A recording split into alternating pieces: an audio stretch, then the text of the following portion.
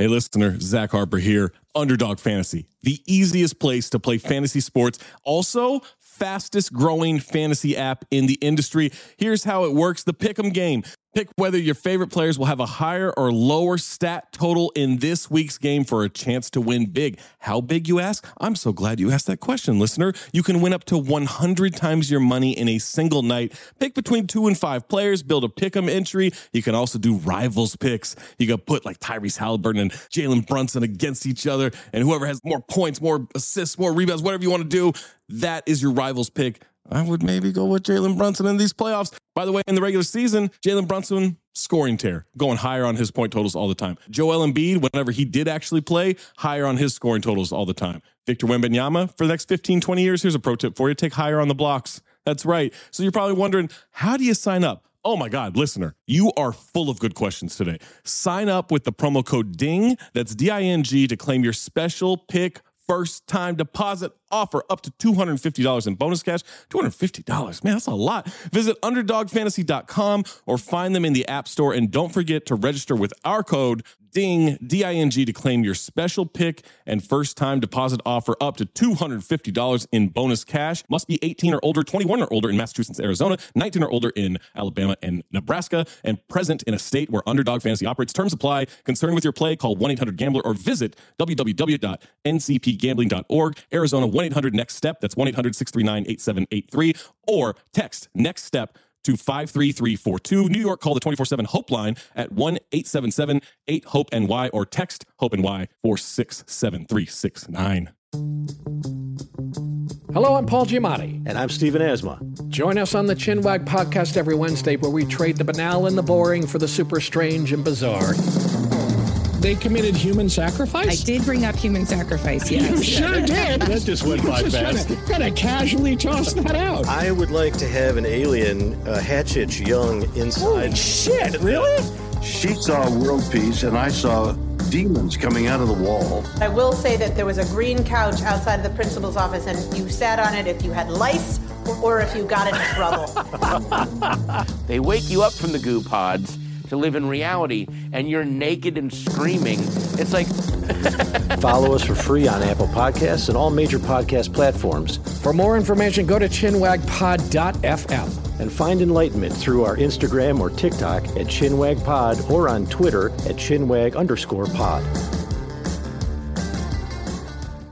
When you listen to Nobody Listens to Paula Poundstone, the comedy podcast, you get a belly full of laughs and a head full of real information. Our gallimaufry of expert guests answer questions on stuff adults need to know. I have mold in my dwelling. What do I do? What's gerrymandering? What happens chemically when I fall in love? How do I handle a parent-teacher conference? What are microbes? Listen to Nobody Listens to Paula Poundstone. Solve problems, get laughs. R/ is a hilarious podcast where Dabney Bailey uses ridiculous voices and emotions to read aloud the week's craziest Reddit posts. He reenacts various Reddit threads covering wild stories and secrets, petty revenge, relationships, and much more. So if you're looking for a daily distraction and a laugh, check out R/ wherever you get your podcasts. I got a note about this later, but I feel like this movie was the peak of DVD purchases. I think everything post Smokin' Aces is a decline in DVD sales. So it caused the decline, or it was the last DVD that really sold a ton of copies? Yeah, I think it's kind of the last of the DVD Mohicans in that respect. I'm open to the idea that it caused the decline, because it what a brutal movie. Smokin' Aces. God, I'll stop on that every time just to hate watch it. I get so mad at Jeremy Piven for using shitty Entourage fame, and that was a mountain of elephant crap, to parlay it into that. Like, he could have chosen any movie he could have wanted. I could not imagine spending 3 hours on something that I didn't like after 10 minutes. You don't like it. You are a weird individual to keep watching. What are you, nuts? You dedicated a week of your life to dislike something? Get a hobby, knit something, go for a walk.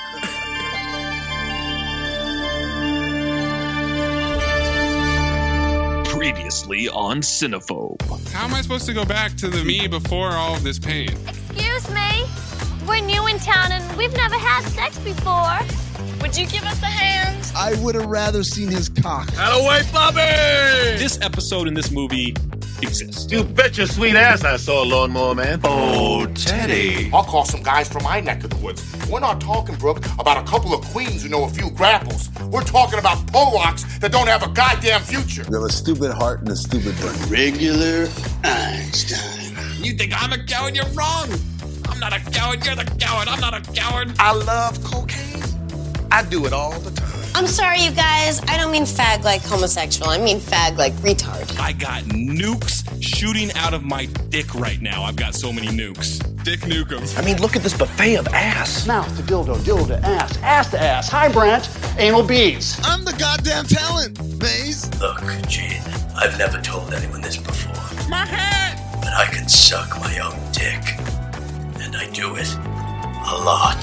1038. This movie is shit. You don't know shit! Holy shit, bro! I had the same note, too! And I swear to God, both of you guys are the biggest fucking liars in the world. Howdy. You should have saved this for the train. All right, au revoir, Lubin.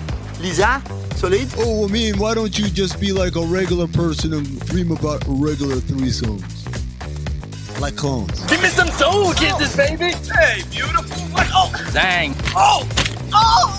My nose. I can't indulge this comparison to a person that Amin may or may not know in a movie that has nothing to do with this podcast. That's some 20th century shit, bitch. We will tangle ass. Say hi to your mother for me. And you will lose. What's the end game? Okay, now everyone's dead. What is fucking Spence from Ballers? Who cares what the end game is? I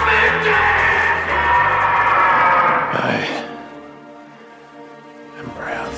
McCavity!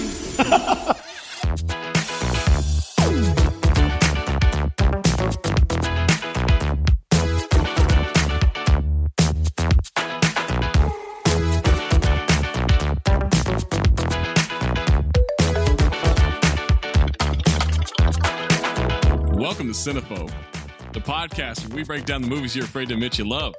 I'm Zach Harper. That's Amin Hassan. That's Anthony Mayes. Patreon.com/CountTheDings. Get all of our exclusive content, the extra stuff, the holiday episodes, the game shows, the upcoming catching up of Ass On, Ass Off. Oh, yeah. Man, we are moving up these Apple Podcast rankings. We're getting more and more reviews. We need more reviews, though. Last I checked, we were at 870 reviews. Almost all of them 5 stars, which is fantastic turnout. I'm very happy about that. Let me tell you this, though, listeners. If you haven't left an Apple Podcast review, leave one. Leave a 5-star review. If we're not at 1,000 by next week, podcast is over. I'm cutting it off. That's a threat. Review it. It's like Diddy. Remember what Diddy's like? I'm shutting down the studio. Shut down the studio. You keep fucking up my man's words. I'm shutting down the studio. What are you doing? Your taxes, Ness? Is that what's hot on the streets right now?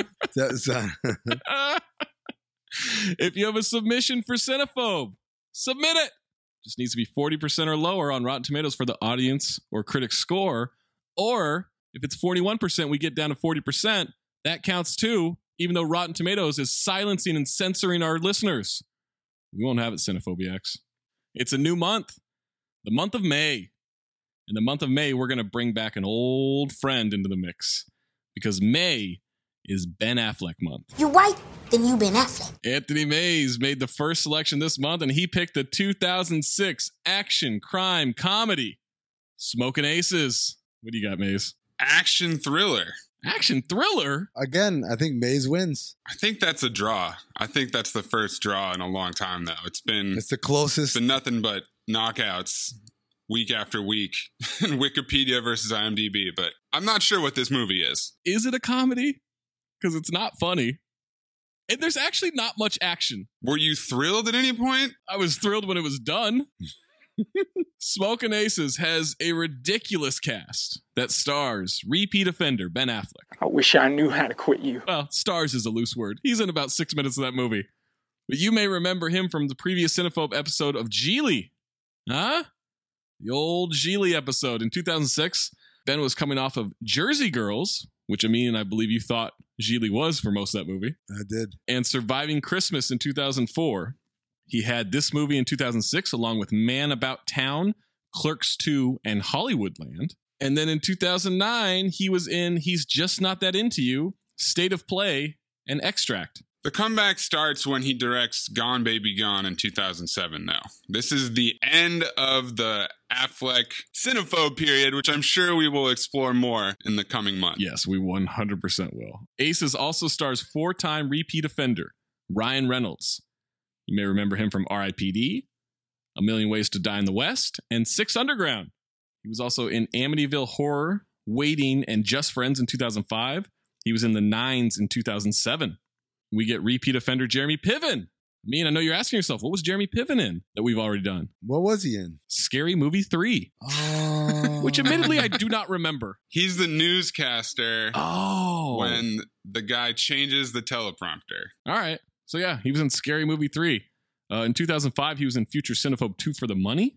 He was in Cars in 2006 and The Kingdom in 2007. And the Entourage run was from 2004 to 2011. Ari Gold. Suck it out, bitch. We also get repeat offender Taraji P. Henson from Coffee and Kareem. She had Hustle and Flow in 2005. We get repeat offender Peter Berg from The Great White Hype and Spencer Confidential. Directed Friday Night Lights and appeared in Collateral in 2004. Chris Pine, repeat offender from Horrible Bosses 2. Yes. This was his cinematic debut, I believe. No way. 3 years. Oh, wow. Before he was Captain Kirk in the Star Trek reboot. You know, it's funny. I was watching and I was thinking like, wow, that's a pretty good cameo they got. I was thinking about him like, yo, they got this star. This was a big break. Oh, wow. Wow. How about that? Well, I think the same could really be said about Ryan Reynolds. Like, he was a comedy guy breaking more into the action role. Like, he'd done Blade Trinity, but that's really it. We get Kevin Durand. Yes. Not Durant. Kevin Durand, repeat offender from Primal. Bootleg Nick Cage. Yeah, bootleg Nick Cage. A lot more Diesel in this role. Huh? I was like, it looks like him, but it's like, yo, he's big, like very well built. I'm like, I don't know. Yeah, he's logging more minutes at the 5 in this movie. He was. 4-time repeat offender Jason Bateman. Horrible Bosses 2, The Breakup, and Teen Wolf 2. Arrested Development from 03 to 06. Woo! Pretty soon we're going to have to put him on the Cinephobe slide, you know? We're going to take Amy Schumer off? No. She's going to be there forever. And then Pancake Eating Motherfucker and repeat offender Patrick Saint-Exupéry, who was in I Am Wrath and is in Future Cinephobe Draft Day. And then we also get Ray Liotta in this movie. Yeah. He did Narc with Joe Carnahan, the director. And he was in Slow Burn and Revolver in 2005, Local Color, Even Money, and Comeback Season in 2006, and then Wild Hogs in 2007. Future Cinephobe. Oh, that's the turn right there. Andy Garcia is in this. He had Ocean's 13 coming out the next year. And then we also get the film debuts for Common and Alicia Keys. Common did this, American Gangster, Street Kings, which I don't think qualifies, but is a great movie, Wanted, and Terminator Salvation.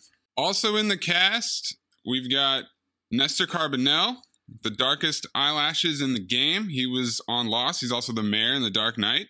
That's right. Got Curtis Armstrong, Booger from Revenge of the Nerds. Wow. Who was he in this movie? He's Mecklin, the agent. Joel Edgerton, who was Uncle Owen in the Star Wars prequels and would go on to have a pretty solid career. This is like before he blew up too. Matthew Fox, another person from Lost, along with Nestor Carbonell and Kevin Durand. He turned his starring role in Lost into this movie, We Are Marshall, Vantage Point, and Speed Racer. Yeah, it turns out he's a shitty actor. Turns out it's not that good. That we just kept putting in things. Those 4 movies, I can see, sometimes they're like, why would you do that? Like Caruso, like, oh my God. But I won't lie, those 4 movies, those sound like solid bets. Okay, we want you to star in this ensemble cast that has all of these big name actors and it's like a big heist movie. Okay, I'm with it. That's in right now, like Ocean's 11, Ocean's 12. Okay, what else you got for me? They're going to take Speed Racer. Remember the cartoon? They're making it into a live action. Like, oh my God. You're going to be the bad guy. It's the guys who made The Matrix. It's going to be a franchise. It's going to be one of the biggest movies of the year. Good. We Are Marshall. Come on, man. This is a Disney movie based on a true story. It's an inspirational story. And Matthew McConaughey is attached to it. Fuck. Sign me up. What's the fourth one? Vantage Point? Vantage Point. The Snake Eyes ripoff. Yo, Vantage Point. It's like 8 different vantage points in that movie, right? Yeah. And there's a point I remember in the theater. Should have been called Vantage Points. Where it had done like 3 vantage points at that point. And then it goes and does the same reset for the fourth one. And a guy in a full theater was like, oh, come the fuck on. We get it. And the entire theater lost it because we were all feeling the same thing. This movie, written and directed by Joe Carnahan. He directed and wrote Narc, The A-Team, and The Gray. He also might be remaking The Raid. This is still getting work? And he wrote Bad Boys for Life. God. The synopsis for Smokin' Aces. When a Las Vegas performer turned snitch named Buddy Israel decides to turn state's evidence and testify against the mob, it seems that a whole lot of people would like to make sure he's no longer breathing. See, like the synopsis already makes me not interested in this movie that I've already seen. Tagline. The only way to even the score is to take Buddy Israel out of the game. What? Terrible. Even what score? Well, let's see if these other 8 taglines do it for you. Jesus Christ. May the best hitman win. More accurate. The hit goes down, 2007. Accurate. Nobody gets away clean. Accurate. Oh my God, there's so much gore in this movie. When you're worth $1 million dead, you don't have long to live. That's better. Not quite. Let there be blood. Oh, come on, man. He just met 10 hitmen after his own heart. He didn't meet really any of them. Yeah. The hit goes down January 26th. They're dangerous, they're even, and they're after ... That's it. After what? After Smokin' Aces? Gotta watch the movie to find out, I mean. Now, this cannot be right, but it's the only number I've found. Maze, I'm curious if you found a different number. $1 million. $17 million estimated budget? 17? Yeah. How? That makes sense. Did nobody get paid? Yeah, when you got an ensemble like this, Right. you get everybody to do it because you're Joe Carnahan and you're a hot, up-and-coming writer-director. You're no tour with a vision of violence and blood and guts. And so you make this movie on the cheap. Yeah, one thing is it's ensemble cast, so they're cheaper because their roles are shorter, right? The work. A lot of times for these actors, it's not necessarily like, this is my rate. It's like, all right, you only got to shoot like 3 days. Like, really? Yeah, we'll get all your shit done. Then the other part of it is, we talked about this earlier. This was a lot of these guys before they had their big breaks. Chris Pine and Ryan Reynolds and even the TV guys. They're coming as TV guys. They're not coming as big shots. So there's some savings there too. Also, a savings is choosing to make the setting Lake Tahoe when it clearly should have been Las Vegas. Yeah. Really should have been, yeah. It's probably a lot cheaper to shoot Lake Tahoe or something that looks like Lake Tahoe. You bet your ass. $17 million estimated budget, grossed $35.7 million US and $57.2 million worldwide. It's a hit, baby. Before we jump into this movie and you listen to the rest of this podcast, Smokin' Aces is available on Showtime. Or on Peacock. Smokin' Aces receives 31% from critics on 159 reviews on Rotten Tomatoes, 62% from the audience on over 250,000 ratings. Who likes this? Amin, would you like the positive or the negative reviews? Give me the positive, but I kind of almost want the audience positives first. Wow, everybody's just thinking about the negative. Well, I think the glass is half full. Everybody thinks it's half empty. User Trevor D, 4 out of 5 stars. Smokin' Aces is a masterpiece. Go ahead, strip my film critic stripes from my jacket. But the way this film was put together was very pleasing. Some say the plot line was complicated. I followed it as each scene rolled out and predicted some of the subplots, but enjoyably so. Wish Ben Affleck had more screen time as well as Ryan Reynolds. I didn't expect much of the scenes. Many of the characters that didn't have redeeming qualities were killed off. Alicia Keys made a wonderful film debut. Common stood up to the D-bag magician. Cinematography was on point. Soundtrack was lit. Stop complaining. Certain movies, you have to accept them for what they are and not force frame then into genres qualifiers. Stop complaining. Smoke some aces. Smoke some aces, yeah. Yo, comment stood up to the douchebag magician. All right. Blank user, 4 out of 5 stars. Terrific movie. Save the profanity. Taking the Lord's name in vain. Nudity. Remove it all in Jesus' mighty name. Amen. 3 exclamation points. All that was just 1 star for this guy? It can't be that religious. But not objecting to the violence. Well, there's violence in the Bible. I don't know if you know that. Oh, okay. Got it. I am wrath. I mean, there's also sodomy in the Bible, so. Maybe. Sodomy. Mike Massey of Gone with the Twins.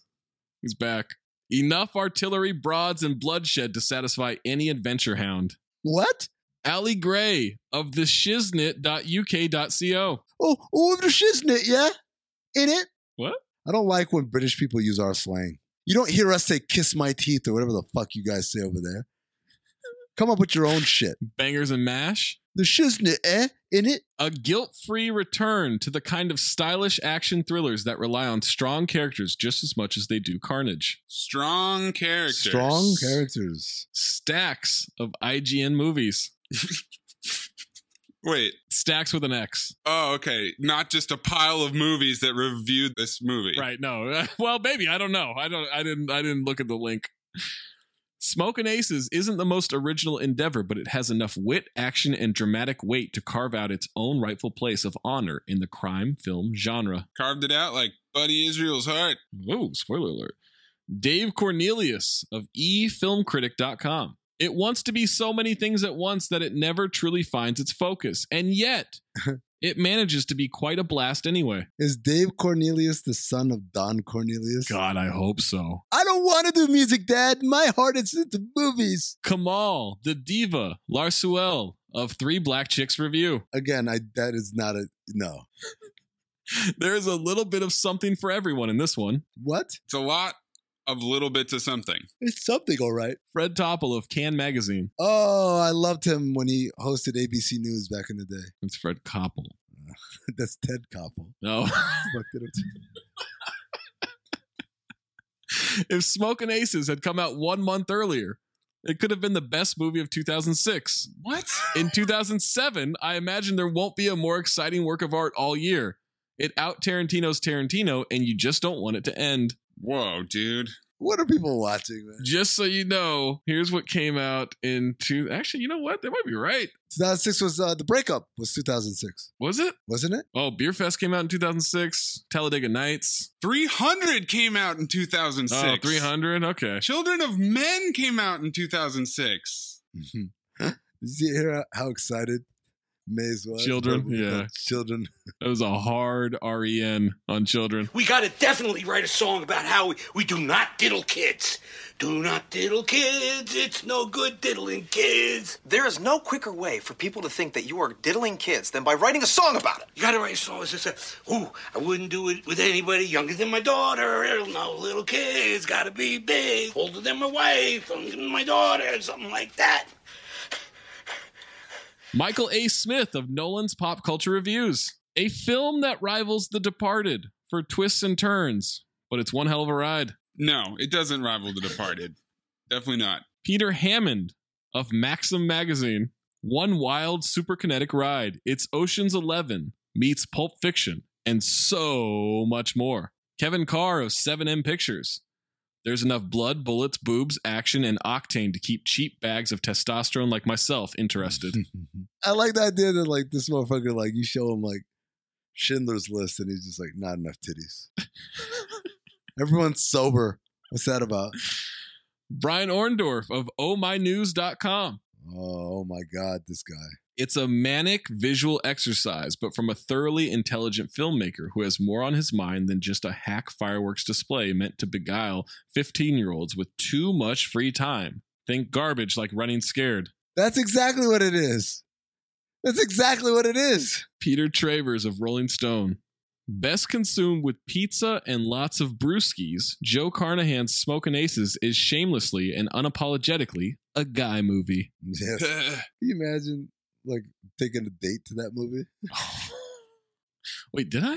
Oh my God. I might have. This is my first time seeing this movie, so. Really? Same. Yep. I owned it on DVD. Thus beginning the demise of the medium, right? Was it the last DVD that you bought? I might have also been the beginning of the demise of that relationship I was in. Negative reviews. At this point of time, my thought on critics not liking stuff is, then turn it off, you fucking weirdo. You have so many options. People who watch an entire project to hate on it, man, it is so weird to me. Fernando F. Croce of Cinepassion. I love his dad, Pat. A lot of reviews like this, so I just chose this one.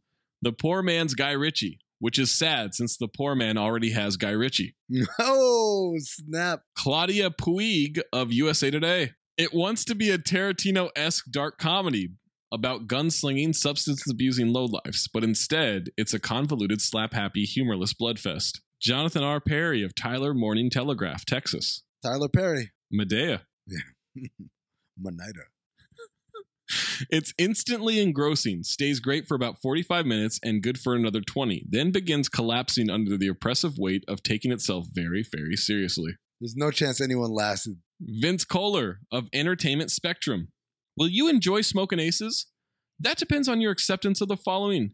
Several pages worth of 4-letter words, huge bloody body counts, and nudity that is nothing more than set decoration. That's a call you will have to make for yourself. In the credits, there is a distinguishment between prostitute and naked prostitute. So it was set decoration. Yuri Lessing of eFilmCritic.com. Every criminal has to have a quirk. That guy's a crossdresser. He's a master of disguise. They're Nazis. She's a lesbian. Ridiculous cretins like these will make you long for the thoughtful characterizations of Boss Hogg and Sheriff Roscoe. Oh, that's good. Richard Schickel of Time Magazine. Oh, I've had a shickle for every review. I had a shickle for every time you did that joke after I read Richard Schickel. You know what? Don't have Richard Schickel reviews up in here then. We just sit there numbly, awaiting the next sensation and trying, without notable success, to comprehend the preposterous backstory. Accurate. Lou Lumenick of New York Post. Impersonal hack work by someone who is bending over backwards to sell out and become the new Michael Bay. So he's the new Michael Bay, a Tarantino ripoff, and he's a poor man's Guy Ritchie. Got it. Roger Moore of Orlando Sentinel. The man with the golden gun. Dun dun dun dun dun dun dun dun dun. Putting Ben Affleck and the poor man's Ben Affleck, Ryan Reynolds, in the same movie? Not a good move. A.O. Scott of New York Times. A.O. Scott. Smokin' Aces is a Viagra suppository for compulsive action fetishists and a movie that may not only be dumb in itself, but also cause of dumbness in others. You said Viagra suppository? Yeah. He boofed it. Isn't it a suppository when you boof it? You stick it up your ass. Okay. All right, last review is my favorite one. Sean Burns of Philadelphia Weekly. Oh, yes, Smithers. The worst movie of 1998. Oh, witty. I like that. That's funny. I do too. That's a good one. Hey, you over there, listen to this podcast. Don't smoke. It's a bad idea. It's terrible for you. Bad for your lungs. What you need is Lucy. Lucy Nicotine is a company founded by Caltech scientists and former smokers looking for a better and cleaner nicotine alternative. And finally, tobacco alternatives that don't suck. It's been researched and developed for 3 years to be made for people, not patients. And Lucy has created a nicotine gum with 4 milligrams of nicotine that comes in 3 flavors: wintergreen, cinnamon, and I hope you're sitting down for this one, pomegranate. Yeah, you didn't even know you wanted pomegranate gum. Yeah, you do. Also has lozenges with 4 milligrams of nicotine in a cherry ice flavor. Each and every flavor tastes great. And it's convenient and discreet. You can enjoy them anywhere. Flights, at work, even in the gym doing curls. Can't be lighting up a cigarette in the gym.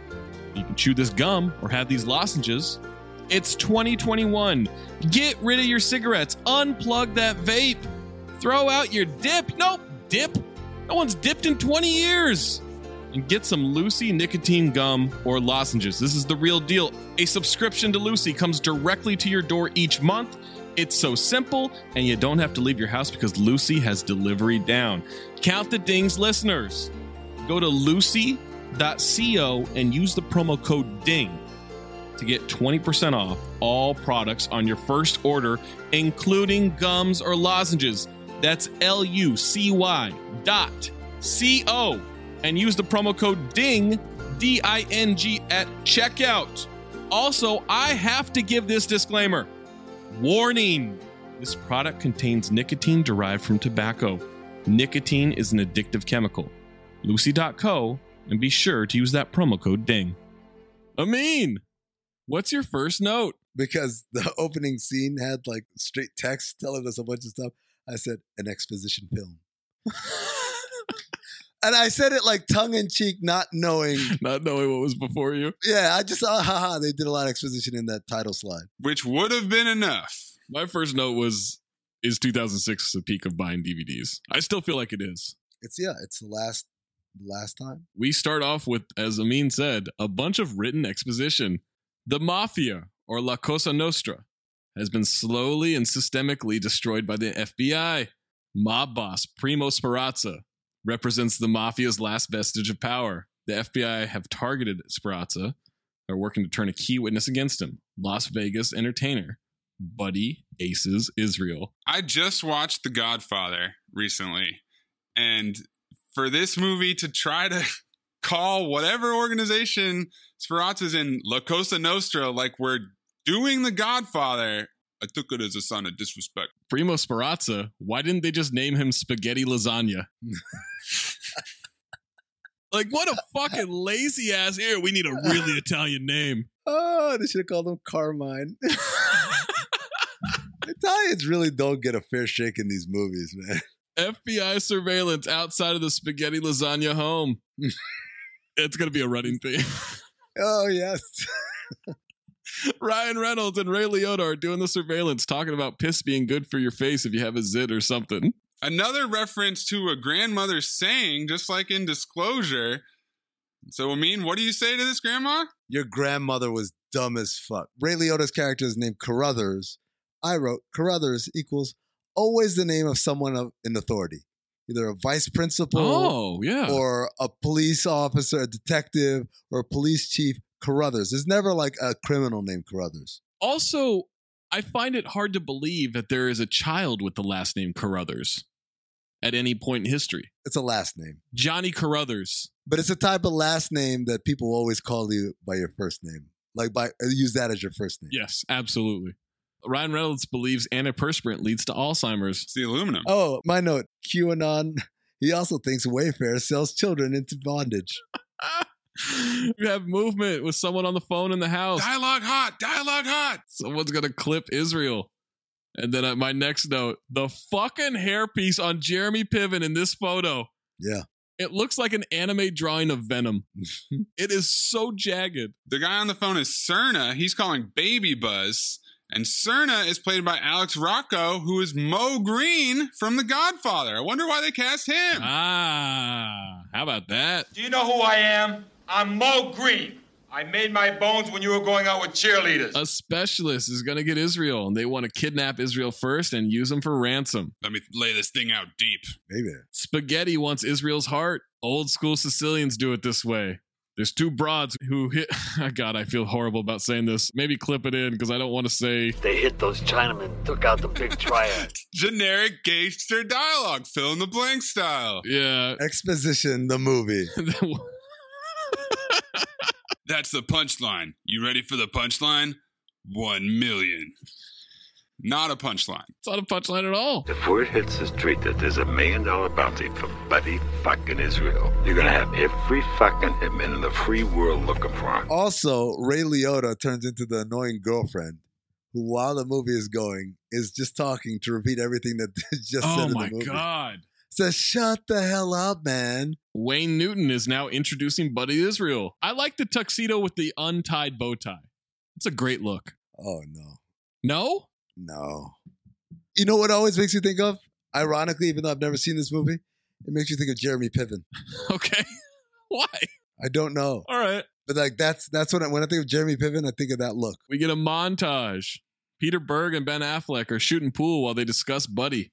He's a card shark. Is it Ben Affleck or is it Ben Exposition? It's Ben Exposition flick. This is when this movie turns into a 4x100 meter exposition relay race where they just keep handing off the baton from person to person, from scene to scene. 4x100, if by 100 you mean the next 100 minutes of this movie. Because that is all this movie is. He's a card shark. Flames coming off his palms. He's an asshole. He unveils a woman in a cage and then tells Wayne Newton... Yeah, is that his trick? I say this from the bottom of my heart. Retire. Douchebag. He's drinking champagne with his feet. 2-time Vegas Showman of the Year. Affleck's got a handlebar mustache and leather cap. Oh, my God. And my note is... power bottom. Does the power have to do with the size or the strength of the bottom? Now, Dennis, I've heard that speed has something to do with it. Speed has everything to do with it. Wise guys love him, think he's a mystic. The Ben Affleck handlebar goatee plus that hat is just what I picture for 2009 MMA. Question. Would you get in with the mob if they told you they liked you? So let's say like the mob approaches and they say, yo, big fan of Cinephobe. You guys are so funny. I love that Gotti episode. Blah, blah, blah, blah, blah. Hey, you should come by down to the whatever. Would you guys like become chummy with them? Maybe not like Buddy Israel, but like Frank Sinatra style. Yes, absolutely. You would? Because I'd be terrified to know what happens if I say no. Show me some disrespect. Because I think I'll be able to maintain that relationship long enough. I think there'll be a lot of perks with it. And then on top of that, I don't think I'm going to get involved with the crime part of it. And I'm terrified to turn them down. So what you're saying is you won't get your dick wet. What do you mean get my dick wet? Strong arm robbery. That's what fan exposition says. But, it wasn't enough for him. Then he gets his dick wet. We're 7 minutes in, and Jeremy Piven has already worn 3 different hairpieces, and all of them are equally upsetting. I like to believe that there's a little like piece of masking tape underneath each one. Just double-sided tape. No. I'm talking about like on the counter. So this is the disheveled wig. This is the drug wig. Like he knows which one to wear for which scene. Buddy got in with the mob, started bankrolling some B&Es, and then got into bankrolling big smash and grab jobs. We see him just hanging out with the guys going like, can I whack anybody? Who am I going to whack? Ha ha ha ha ha. Also, we keep seeing him just look right into the camera. Piven looks into the camera like 4 fucking times during this montage. Things went bad for Buddy and playing the mob game. Now he's in with spaghetti lasagna too deep. Which we already know. Common is his henchman. Andy Garcia is a high-ranking Fed telling the story of Freeman Heller. Picks up the baton and he's going to talk about Speranza now. Do you mean Andy exposition? This movie wants to be Ocean's 11 so bad. And speaking of Ocean's 11, Andy Garcia. There it is. Enforcer, an extortionist, killer. He's got the conspiracy boards. Speranza's done over 100 murders, including famous FBI agent Heller. Heller is getting plastic surgery in the 50s and 60s to change his face. Everything that's now standard, Heller implemented. We find out that spaghetti lasagna killed Heller after he became a Kappa? Capo. He couldn't be traced to spaghetti, though. Wow. I wonder if this will come back. That's the other thing. It's such a weird note that I'm like, okay, clearly this is something. The best part is when they show the flashback of him being like, and this is how I changed my face. It's like, oh.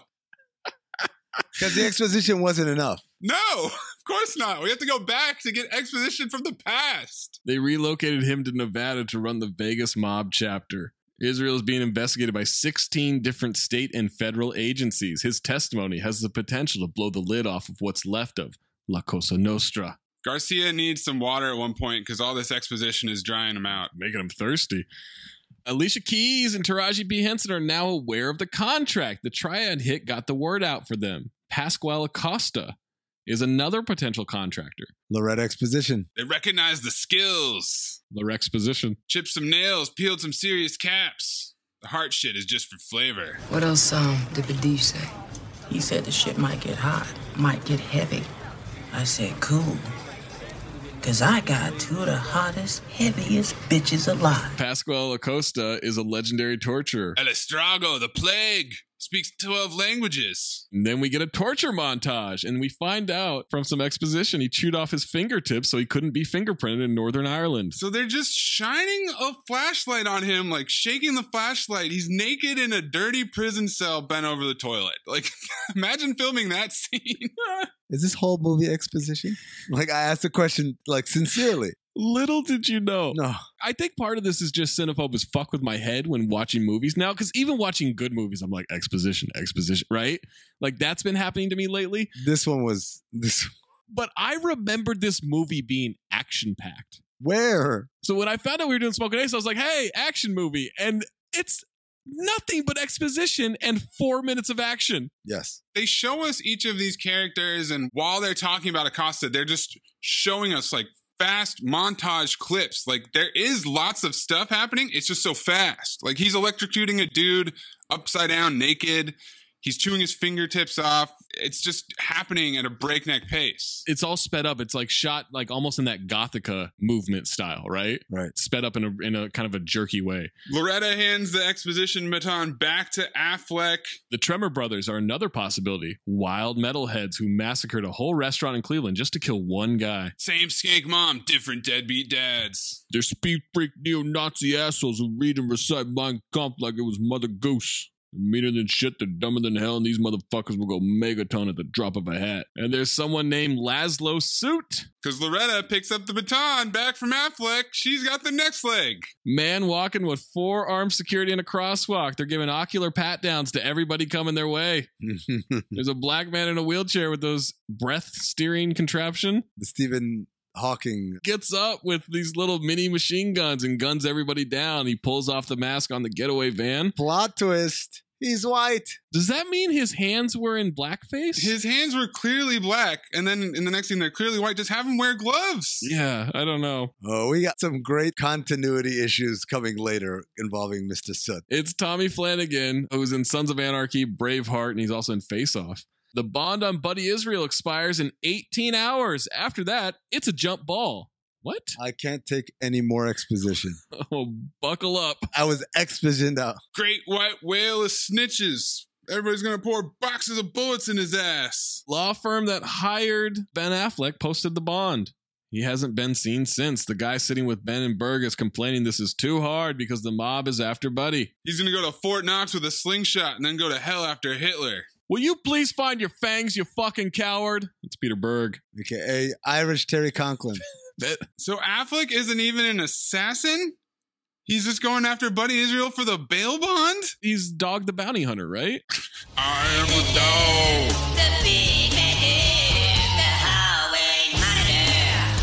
dog. So here's my question.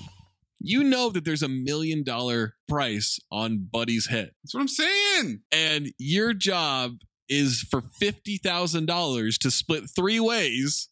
You could just go apprehend him and take him in. I think I'm going for the kill. He's a bail bondsman, not a businessman.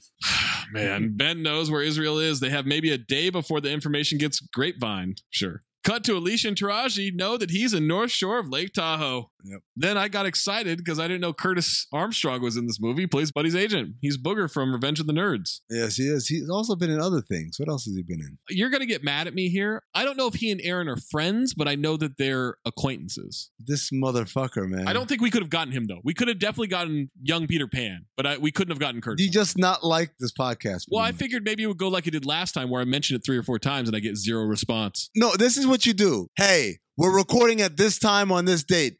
The guest is going to be so-and-so. Don't give it a choice. You think I'm going to say no to any of these people? Yes. You blew it! Risky business. That's where I know him from. The Swede has arrived for spaghetti lasagna, and everybody's heading to Lake Tahoe. We get this weird flyover shot into CGI through the roof of the hotel to the penthouse suite. Those windows, that view, that's all natural, baby. That's Lake Tahoe. Yeah. Aftermath of a wild night in the suite, women everywhere, everybody passed out. Buddy is disgusting, observing it all. Sunlight comes through the skylight, and he says, fuck you to the sun. Did he just say fuck you to the sun? Telling fuck you to the sun or finger gun shooting the moon. What is it? What's better? There you go. Dayman, fighter of the night, man. Champion of the sun. He puts on sunglasses like his hands are full of Novocaine. You notice that? The way he holds these sunglasses? He holds them like binoculars. Yeah. He does, yeah. Like he's flinging cards onto everybody saying goodbye. And then, oh shit, that's Joel Edgerton. He's one of the lackeys. Doing a Russian accent, drinking Mylanta. He's doing a horrible Russian accent. And has little baby bangs. Hugo left a message for Mecklin, his agent. Buddy wants to know what he said. Hugo, you're staring at me like I just asked you the square root of something. And now we get Jeremy Piven doing what he does best, berating the help. Ernesto, how many fucking pesos did I give you for Christmas? Huh, Ernesto? Every Christmas for the past decade. Half of Mexico is eating on my tips that I have given you. Now bring my motherfucking card now. Por favor. Buddy throws a playing card like a ninja star that sticks into the couch. Is he going to do this all movie? Yes, he is. Next to a coat with ejaculate on the collar. Ejaculate. Ejaculate. Not ejaculate. Ejaculate. Ejaculate. Hugo thinks it's a cinnamon roll. Cinnamon roll. Is it the cinnamon the roll? The cinnamon, the roll of the cinnamon? That looks like jizz. Yeah. Eastern European jizz.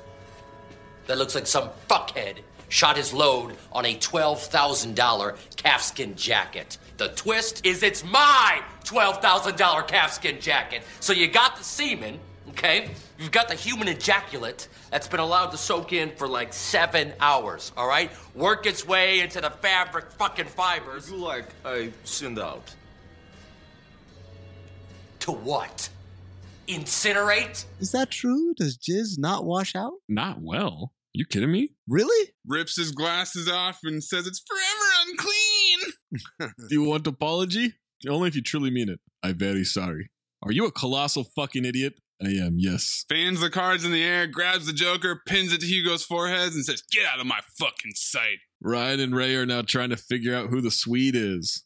Mobman is meeting with Taraji and Keys. They want another plan and for them to relay it to Mr. Cerna. The plan? Pussy. Pussy. Israel likes pussy. And they like that he likes pussy. Enough said. Ben Berg and Hollis, their third, meet with Jason Bateman. And he's got herpes all over his lips. He answers the door pantsless and assless, folks. Yes, he is. Yeah, he tells me you guys a couple ex-cops, huh? Yeah, we worked Vice like 6 years. All right. 4 years? Vice. 4, 6, right? Well, they didn't teach you how to count, I guess, huh? But I bet you guys got a bunch of stories, right? I don't. I grew up kind of soft with the private schools and the little blazers, you know, and everyone talked things out, you know. No one ever threw any blows. You know, still this day, never punched in the face. Imagine that. I'm pretty much panty waist. Yeah. I don't say this to be self-deprecating. I just, you know, I don't have much of an opinion of myself. I'd much rather be like you guys, you know, bar fighters and big swinging dicks taking care of shit. You know, sadly, this is it. This is, you know, it's disgusting. Now, thanks, God. Dog pile of piss-poor physique on top of a small cock and hereditary alcoholism. Appreciate it. He yells at dude to get his coat. All right, look up. Hey, man, that's not yours. Put the fucking rabbit down. Appreciate it. Get your dick beaters off. Love that.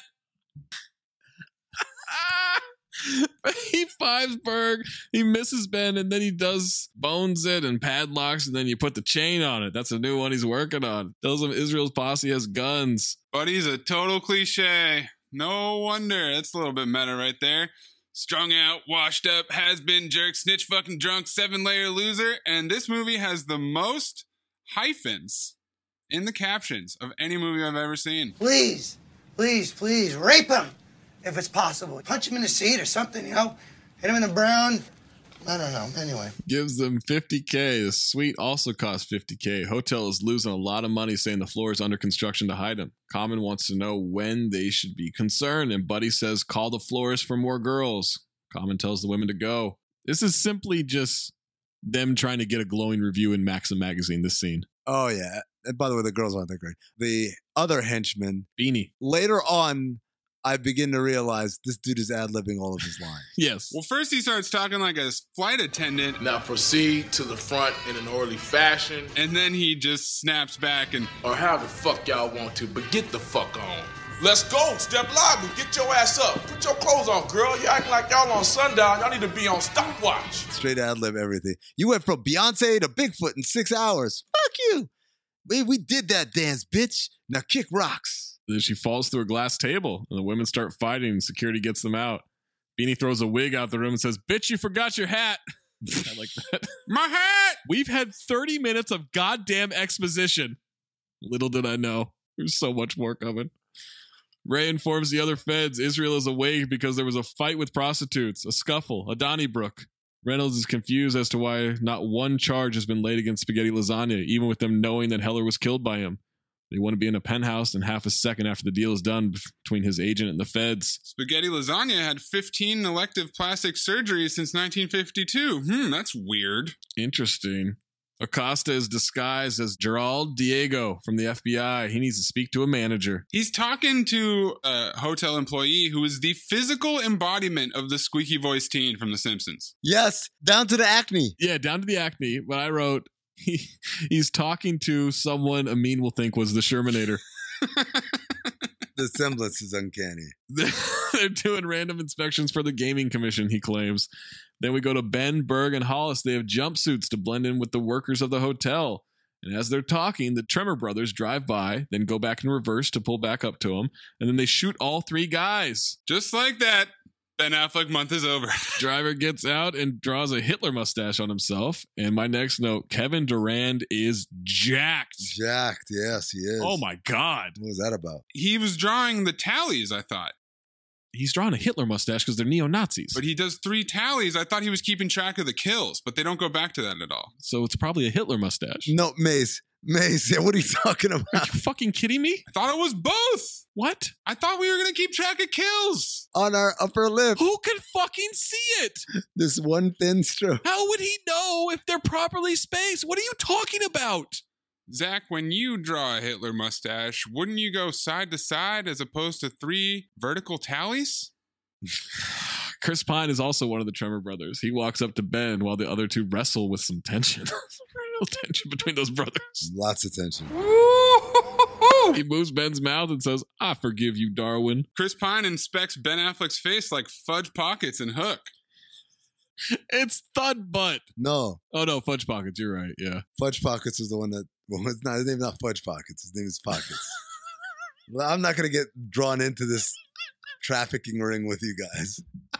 How did my man lose his fingers? I guess a shotgun blast? I don't know. So there was no like torture scene that I missed because I was... No. I think it's just in the melee. Busy scribbling down exposition puns the whole time. The one thing that wasn't explained in this movie is just his fingers go missing. They find the bond paperwork for Buddy. Chris Pine's eyes, they never stop. Oh my God. His eyes are amazing. Pine is having a conversation with Affleck like he's a ventriloquist dummy. You know, up here in heaven it's beautiful. Really? I'll see you up here someday. You think so? I know so. And then he holds his eyes open and makes him smile. And that is how I was forced to watch this movie for the rest of the next hour. They're going to get rid of the bodies, grab the suits, and go to the hotel. Next thing, hookers are being escorted out loudly as Taraji and Keys check in for their room. Taraji intimates to the hotel clerk that they're together, then interrogates her on the woman being used in their rooms, saying that they're the reason why women don't get respected by men. Meat for male consumption, pieces of ass and pussy. Something pretty in lipstick and eyeliner that can suck a fucking cock.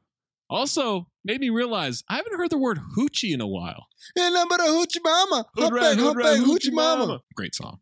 Unless it's offensive. Taraji wants a unified front, mobilized, all races coming together. I couldn't see from the scene, but just based on how she was delivering everything, assless. Taraji is acting her ass off. She's fantastic.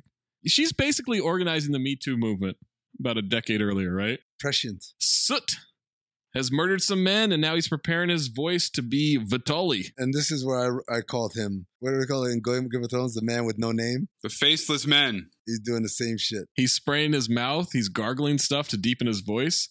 And that's when Hugo comes to get Vitali. That seems like an unnecessary level of detail that he's going for. I mean, he's trying to be authentic. I don't know. How many conversations are you going to have that, forget about sounding like the guy, that you can actually answer correctly? Stays prepared. He's a professional, I mean. Yeah, when he opens the door, Hugo gets murdered. Shot right in the chest. Shot in the chest. That's when Soot realizes he needs to be Hugo, not Vitali. He starts making a Hugo mask. What difference does it make? I don't know. I guess that's 2 things that they didn't explain in this movie. I hate this movie so much. Let me just tell you, some of you are very excited we're doing this movie. Yes, we don't like this movie. This is a labor of love. I don't need... What? You didn't like Smokin' Aces? No, I didn't. Buddy's arguing with his agent about not giving up his boys in this agreement with the feds. But what about my boys? Buddy is taking a hard stance here. Says to give them Hugo. But he's got to give them Ivy, Beanie, Hugo, the works. He's apoplectic. He's down to give him Hugo because Hugo needs discipline. Prison would toughen him up. Also because Hugo jizzed on his favorite coat. He drops the phone and is now just doing card tricks. Picks the phone back up and says, all right. And my question, why the fuck would the feds care about these henchmen who really don't have anything to do with La Cosa Nostra? It's like, I'm giving you guys the leader of the mob. No. We want the fat guy and the guy who jizzed all over your coat. Right. I don't understand this. Why would they care? These are so low level. He's the most important witness the FBI has ever had. You're getting spaghetti lasagna on a silver platter. Why does it matter if his bodyguard is here? Well, Common heard the agreement. Buddy's crying. Now Diego's talking to Matthew Fox, head of security for the hotel. He's got a wild pompadour stash sideburns combo. He's explaining the whole scenario, but denying that there's someone in the penthouse. He's holding strong and saying he needs to safeguard himself. He wants ID and clearance. And as he shows the ID as the phone rings, Fox answers the phone. Diego kills him with an Assassin's Creed blade coming out of his sleeve. He does. Holy shit! I had the same note too, bro. And then he follows that up with extreme tension. I mean, the tension in the air when he's over there, very softly, inches away from the guy, whispering, his whiskers tickling his upper lip. And the guy says, "Am I really dying?" And he says, "Yes, but it won't hurt. Your blood is filling your lungs, but it doesn't hurt." And I ask the question, is that true about being stabbed like that? I can't imagine it is. I'm sure your body goes into some level of shock at some point. I just had a vision of like being stabbed that way and being in immense pain. And all I could think of, but Smoking Aces said this wouldn't hurt. Yeah, William, we're all dying. On the phone was FBI agent Carruthers. He says not to make his face the last thing he sees because heaven may hold it against him. And that is a brutal policy by heaven. Ooh. You get killed by like a horrible person, but that's the last thing you see. So they're going to, sorry, I don't think you get in. Sorry. Goodness. I need to speak to a manager. Yeah, I'm doing all I can here. Right. But he just said, he's going to tell you the same thing. You know, I'll call Peter in here and tell you the same thing. Hollis is alive in the lake. Ryan and Ray have IDs from Affleck's character, and they know about the maroon uniform rentals. Cut to the Tremors are blending in, and panic is setting in. Ray's going to go for Buddy. Ryan's got to go to the lake. Taraji and Alicia Keys are setting up for their infiltration. Alicia doesn't want to kill everyone or any women, even if they're hookers. Do you mean Taraji P. Hexposition and Alicia Keys' position? You mean those two? We also get a bingo word thrown in here at one point. Taraji's going to go sniper with a 50 cal. Big mama. Alicia Keys disguises herself as a hooker. What the fuck you trying to shoot? A jumbo jet out of the sky? Blast down the moon? Oh, our second Takers reference. Idris Elba did it just with finger guns. He didn't need a big mama. We get some tension that Taraji has for Alicia Keys. Baby. As she scopes her, adjusting her cleavage under her itchy Kevlar vest. Fake Hugo, or Fugo as I refer to him the rest of the movie, is all set. The Tremors are set. Keys is set. Buddy is doing coke in the bathroom. Italian exposition on a phone call. Diego is ready. Ryan is there. Hollis is surviving. The Swede has landed. You called it Italian exposition. I called it 1-800-exposition.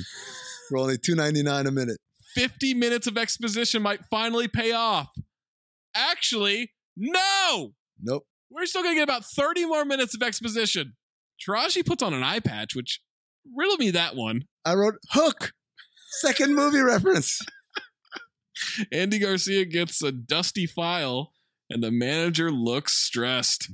The file has info on Heller and spaghetti lasagna, the murder of Heller. Garcia says things have changed. They have to have the jet at LAX in a half an hour. Breaking news. Whoop, whoop. This important PSA is brought to you by Manscaped.com. The copy says that this is your pubic service announcement and the news you've all been waiting for. The Manscaped engineering team has confirmed that they have successfully created the Lawnmower 4.0 trimmer, which is now available for purchase in the US and Canada. This new trimmer was just released only moments ago, and we are one of the first to get our hands on it and share the news. Join over 2 million men worldwide who trust Manscaped with this exclusive offer for you. 20% off and free worldwide shipping with the code DING, D-I-N-G, at manscaped.com. I'm one of the first people to try the new 4.0, and let me tell you, blown away by the performance, the craftsmanship, and the details on the 4.0. Next level.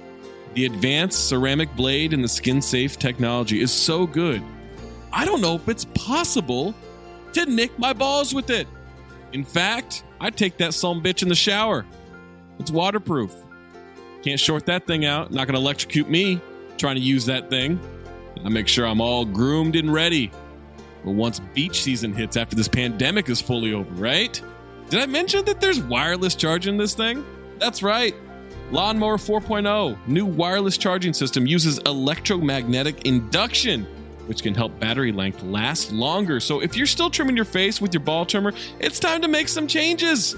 Get 20% off plus free shipping with the code DING, D-I-N-G, at manscaped.com. Get 20% off and free shipping with the code DING at manscaped.com. That's 20% off with free shipping at manscaped.com and use the code DING. Unlock your confidence and always use the right tools for the job. For your tool with Manscaped. Now, this is where Mayes puts in that little clip where Amin helped out with the read like over a year ago and hasn't done anything for it since. The package delivered is discreet. The package you'll deliver isn't. Fugo is back in the suite.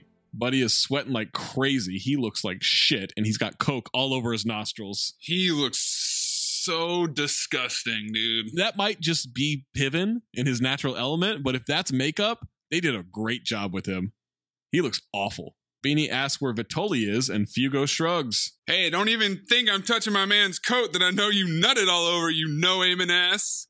Again, this dude didn't have a single side or anything to look at. He was just out here ad-libbing the whole time. Man, what the fuck was you thinking back in the bitches, Hugo? I bet you your dick is disintegrating as we speak, player. Stupid ass motherfucker. And what the fuck is wrong with you, man? Now for no reason, Buddy is messing with blue contacts? You know the reason. He's coked out of his mind. Playing peekaboo with himself? Was this supposed to be a moment? Is that what cocaine is like?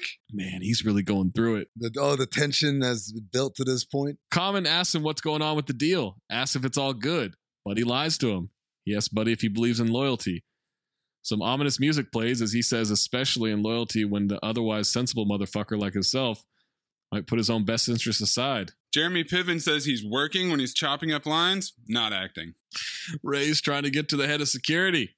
He spots him through the lobby, gets into the elevator with him saying he needs to go to the penthouse immediately, but it's Diego in a jacket. Thanks to the squeaky voice teen for the assist. Keys has the elevator open and the Tremor brothers are half naked inside. Pine is eating Cheetos like an asshole. Acting his ass off. Oh, so good. And she says she's going down. Pine says, I'll bet you are.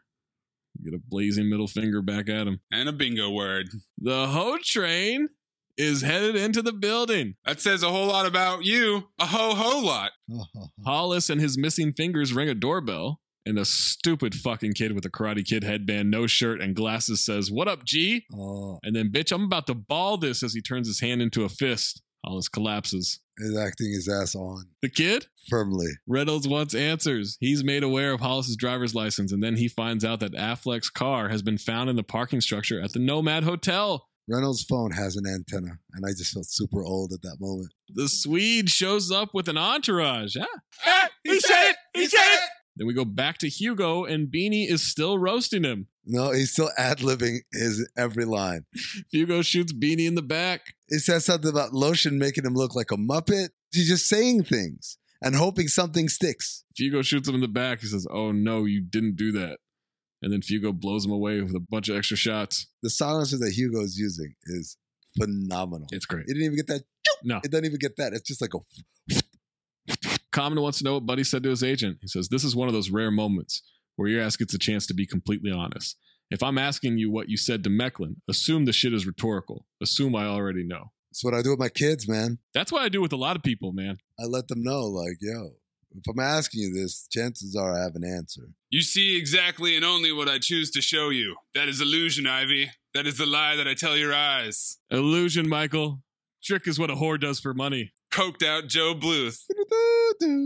Buddy explains he can shape it, shift it, and that's why he's valuable, and Ivy is not. That's when I find out Common's name is Ivy in this movie. My name is Ivy. If he thought spaghetti lasagna could twist his shit up, wait till you see what he's about to do. Andy Garcia is looking over the Heller file, and it's obvious at this point, if you couldn't get beaten over the head with it already, Heller is spaghetti lasagna. You know what's funny? I was like, Heller is spaghetti lasagna. Where's he, Buddy Israel? There was a moment where if he kept doing plastic surgery. Right, yeah, I guess he could look young enough, right? Illusions, Ray and Diego are in the elevator. Ray wants the elevators taken offline. He'll do it when they get to the penthouse. We get a callback to Garcia talking about how the fingertips of Acosta have been chewed off as Ray looks at his hands. Ray starts asking questions to Bill as we overhear the radio they need an ambulance for Bill. Ray pulls his gun. Diego pushes out the blade, stabs Ray in the knuckle. That looked like it hurt. It hurt, yeah. It was a reverse Wolverine. Another gun comes out of his other sleeve, and then they just start shooting each other. At point blank. Over and over and over. So many times. Always got something up his sleeve, huh? Like an ace? A smoking ace? In the bonus disclosure episode with Valerie, she referenced that elevator scene when we talked to her. And so the entire movie, I'm waiting for the elevator scene. Are you waiting for something like Captain America or some shit like that? And it turns out that a third of the movie is spent in elevators. Is it that elevator scene? Which one? You're right. There's like 9 elevator scenes. I don't know which one to shoot. Should have been called Smokin' Elevators. They shot each other like 10 times. That's when Alicia Keys' IFB picks up the signal. That's not how that works. They hear the elevators are being shut down. Lights go out in the elevator on the tremors, and the lights come back on. The lights go out. Chris Pine lights a cigarette with the flare, and then Durand is apparently afraid of the dark. He's going, no dark, no more dark, no more dark. Did they have a generator to turn the lights on, or did the lights just come back on? I think that one of them hacked it. They have a generator because not only the lights come on, but the elevator moves. Oh, that's right. Yeah. Also, is this the slowest elevator in the world, or are we supposed to believe all this happens within a 2-minute period of itself? No, it's an incredibly slow elevator. It's not Vegas, Zach. It's Lake Tahoe. Come on. Oh, that's true. Now a white trash grandma is helping Hollis into the bath. Oh, this whole dynamic, because she throws a dildo to the side that was just sitting there. Yeah. It was her bath 30 minutes earlier. Did they think this was like comedic relief? This whole... Yes, because then the stupid kid just throws his ice cream sandwich into the bath. It says he doesn't like bitches eyeballing him. Why you eyeballing me, son? I feel like you're eyeballing me, dog. I don't like punk bitches eyeballing me. You got beef? You got beef? You want some of this? Yeah. Then he starts doing karate like Mac from It's Always Sunny. Yes, he does. He gets a boner while he does it. And that's when Hollis sees the kid's Ritalin. Why? I don't know. I think they thought it was funny. It's like, oh, here's a little white kid like pretending to talk like a rapper, I guess. But he's also doing karate and he's horny. Does Ritalin give you a boner? And he lives with his Nana, who just finds it hilarious. And his Nana, who also is horny, apparently. Bateman is wearing women's underwear, sees the news report about Affleck's murder. With Vaseline in the bed with tissues while wearing women's underwear. Ivy tells Buddy he's never had real beef or hard work to do. He won't let him sell him off. Then Buddy throws a playing card and pokes Common in the eye. That's pretty badass. He can't see, and he starts shooting wildly into the room. Would that be a very useful trait to be able to use? To be Gambit from X-Men? Yes. Yeah, when did Buddy become Gambit? Holy shit, bro. The fuck? Security barges in. There is considerably less blood on Common's eye when they grab him. Oh my God, yeah. God. I don't know what happened, but his eye was completely bloody, and then it looked like it was just a cut on the side of his head. He was gushing blood, and then... It's just a little scratch. Everyone also thinks he killed Beanie because he was recklessly shooting. Now security takes Common away, and it's just Hugo and Buddy. To be fair, he doesn't really deny it. No, which is confusing. I would have been like, I didn't shoot that motherfucker. He gets hit in one eye, but he can still see with the other eye. So he can still see that he was shooting. Nor is he concerned that someone has killed his friend and is on the loose. It's just Hugo and Buddy. And I wrote, we're almost home. We're almost home with, and then I checked the time, 40 minutes left. Dude, I'm telling you, I made the same mistake, bro. I was like, all right, well, I guess this thing is winding up, huh? And then my next note, Smokin' exposition. Oh, boy. Taraji saw muzzle flashes, thinks it's a wrap. Alicia Keys somehow opens up elevator doors on her own with just her fingers, which I don't think that's doable. And she sees Ray with Diego, all shot up. What are they doing right now? Dying. Back to Hollis, and he's getting meds from the grandma. Old hysterectomy pills. The kid says, I'm not gay because I have a beard. My fingers are cut off. Oh, poor me. This kid, man. That actually I found funny, so I'm a hypocrite. Then we get a bunch of Nana exposition. His mama abandoned him. His dad's in jail. Did some home invasion, sodomy, torture type stuff. And then her husband hung himself. Wrote a bunch of bad checks. What? Why is any of this relevant? Don't know. It's just to get Hollis to have a gun. because he takes her husband's gun, the husband who hung himself less than a year ago. And to get him patched up, she's a former nurse. Hotel clerk is talking to Ryan. He says it was an agent, and then he was wearing a security jacket, and Ryan Reynolds cannot believe that didn't seem odd to this zitted freak. Poor squeaky voice teen. He's just trying. Ryan wants a tactical team to go up. Fugo now has his gun, and Buddy is blabbering to him about packing up, asking about Vitali. Cut to, it's so many cuts. Like, each scene is 9 seconds. Because now we cut to Alicia Keys inspecting Ray Liotta. She sees that he's a Fed. Now she sees the other badge. Taraji says one is faking it. Ryan can hear her over the IFB signal as Keys says she's going to kill the fake Fed, whoever that is. Now security with Common is waiting for the elevator. Smoke is coming out of the elevator doors. Common starts backing away slowly as they draw their guns. Buddy is coked out of his gourd. He answers the phone. Mecklin says they revoked the deal. Garcia smashed everything. They're done. Piven keeps doing this weird hand motion. Like he's like bringing the sunlight to him, and then he starts blowing a gun. And then laughs, and then drops the gun. Fugo has a syringe. Maybe calls the Swede? Fugo is taking his sweet-ass time, is all I know. Sweet time, yeah. Ryan and the team get out where Alicia Keys is with the feds. Taraji's about to cover Alicia Keys. Someone got in a helicopter. Piven's about to kill himself. He's crying as he sucks the gun a little bit more. Then he passes out and the gun goes flying across the room. Security is lining up for the smoking elevator. And I wrote, all caps, an hour and 16 minutes into the movie, we're finally getting the action bukkake we've been promised. And then we immediately cut away from it. Of course we do. Why would you give us the action? This is the thing. Say what you want about Guy Ritchie. He's giving us the fucking action. Joe Carnifuck or whatever his name is, not. Doesn't give us any action. Joe who? Joe Circus Freak. Because now that I remember it, I don't know that there's a whole lot of action in Narc. It's a lot of the same shit. Tremors flood out of the elevator. Ryan Reynolds directs him towards Alicia Keys. She gets a laser pointer. She uses the laser pointer to send the signal, but then also vocally gives a signal. So I don't know why you need the laser pointer. Confused. Why do we get a peek inside of the mechanics of an earpiece? No idea. That then go out to her ear, that then take us down the gun as she starts unloading the 50 caliber. It's trying to do like a tracking shot, like from action to action, but so much of it is shitty CGI that it kind of falls apart. It's trying to do a lot of shit in this movie that doesn't pull off. We built IFB. We built IFB on CGI.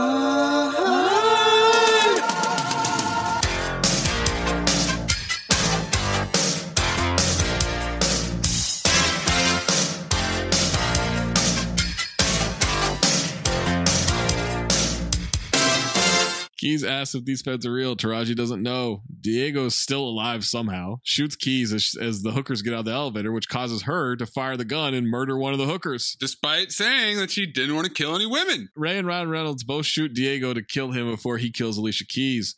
Ryan asks Ray how bad. He says, mortal. Combat!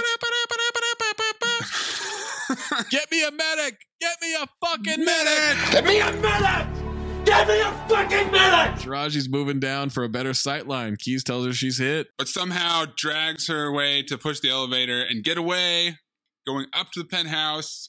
Why is Taraji going to a different floor? I don't understand that either. I don't get it. When she unloads on that elevator waiting area or whatever, Ryan Reynolds and the rest of the team turn around and start shooting back. Yep. But they don't know where they're shooting. Just wildly shooting out the window. Right. Out a window where the closest building is at least like 300 yards? 1,000 yards? Like, that shit is not close.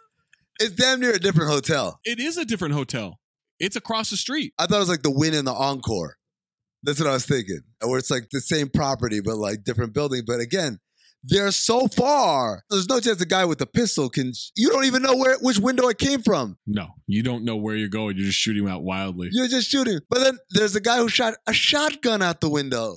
He did. He shot a shotgun out the window. But it would have made way more sense if she had the gun from Eraser. Oh, yeah. Because then she could have seen where she was shooting. She got really lucky. When Big Mama hit those FBI agents, it was like Helen Hunt getting smoked by that semi-truck. They went flying. They did go, well, it's a 50 cal. The Tremor brothers are mutilating security. There's swords, there's chainsaws, there's fire, there's shotgun. Randomly guy on fire. This guy is on fire. Common kills a small Tremor brother who Mayes thought was marking his kills on his fucking upper lip. He didn't get too many more. Then he guns Durand onto his chainsaw. I guess he sat on it and got killed. I don't really understand what happened to that. We don't know what happened because when we see him later, there's no appendages cut off. His corpse is just sitting upright and dead. But the chainsaw is up his ass at that point. You guys notice that? Is it? Isn't it? No, I didn't know that. I didn't. Welcome to Cinephobe. Reynolds is trying to save Ray Liotta. Taraji thinks that she sees Alicia Keys' body laying dead on the floor, but it's actually the hooker. So Taraji starts rage firing at everybody on the floor. And once again, they all just shoot back out the window. Just shoot back no matter where. Until Ryan Reynolds' gun, the clip is empty, and he throws that. He threw it. He threw it.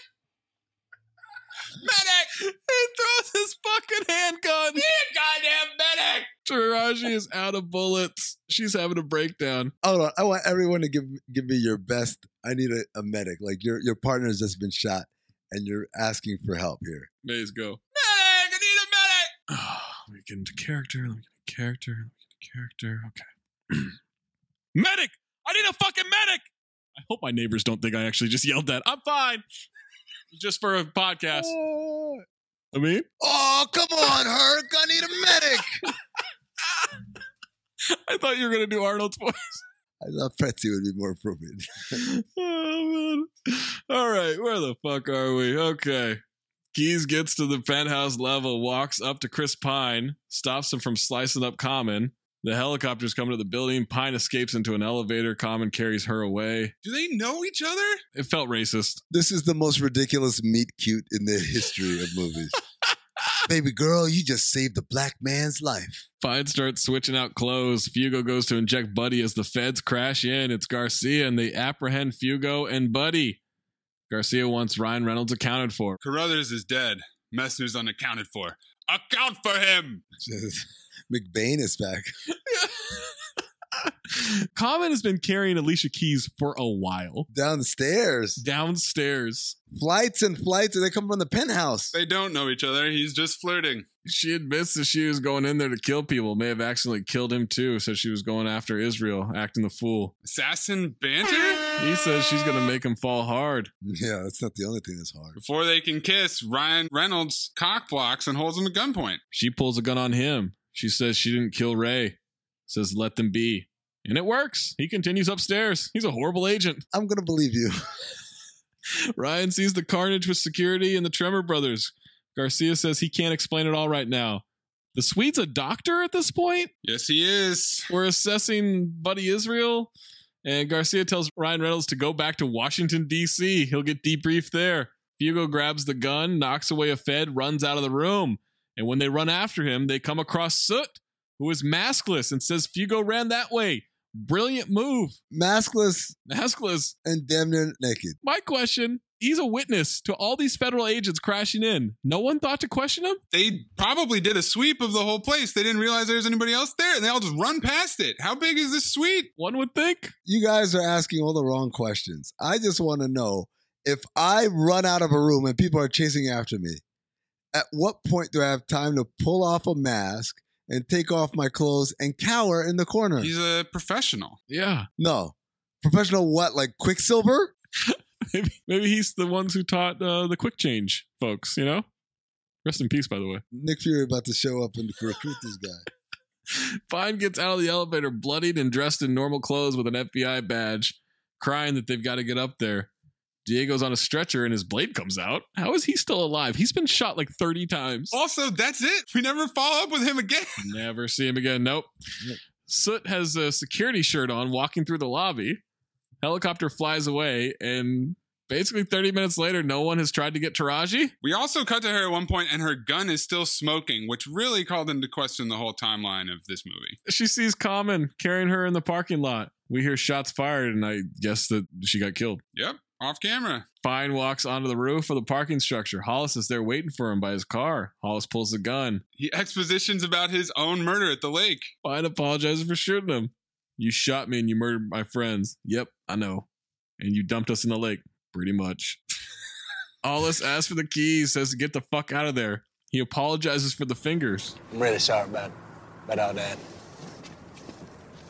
She gets wild and crazy. They just up and fucks you for no good reason. You know? It's the way of the world. Way it's always gonna be. Then as he walks away, he's a good 25, 30 feet away. Hollis fires without looking at him, guns him down. Didn't look. Not facing him. He's got a hand that the fingers are chopped off. Reynolds is having flashbacks to what just happened. He remembers Ray dying or some shit. I don't know. Oh, there it is. There it is, Amin. There's the point where we know that Zach stopped giving a shit about this movie. I don't know. Something about it. Some shit. I don't know. Whatever. Where are we? He finds Andy Garcia. He's asking about Buddy Israel or some bullshit. Who knows? Says he's there for his debriefing. He pulls his gun on Garcia. Wants to know why they weren't informed of the change in plan and situation. Make it make sense. He explains that Spaghetti Lasagna and Buddy Israel are father and son. What? It's an affair with the showgirl. One last round of exposition. Young, fat Spaghetti Lasagna with a fro wig acting his ass on. May's got a point, man. The wig that dude... He's the same exact super old age, but now he's got a wig on. So clearly this is in the 70s. He's young. The Swede isn't a hired killer. He's the head of cardiology at Stockholm University. Soot was hired by Israel to neutralize Israel's entourage. He said it! He said it. Entourage! Swede was going to perform the surgery. As father and son, they're blood compatible. I think we did that math, guys. They didn't need to say that. He literally wanted his heart. But if you go back and listen to the original conversation, which they show clips of, it's not what they said. They're not saving Spaghetti Lasagna. They're saving Heller, who is actually Spaghetti Lasagna now. Oh my God! He went into deep cover in 1940. Could have ripped apart the mafia and dismantled organized crime. Superiors were convinced he had gone rogue. The FBI thought they had killed Heller.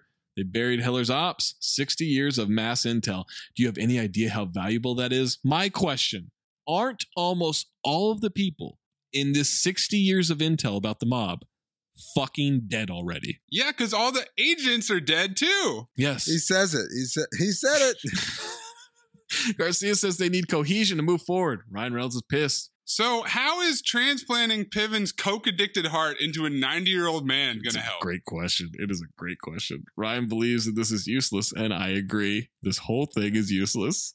Garcia says he'll take his verbal resignation now if he wants, but he's willing to dismiss his behavior. Needs him to understand to get on board. No more inquiries into this matter. Go back to D.C. If you could clip in Andy Garcia saying, "Are we clear, Agent Messner?" Because it sounds a lot like Stu Gott saying someone's growing up before our eyes.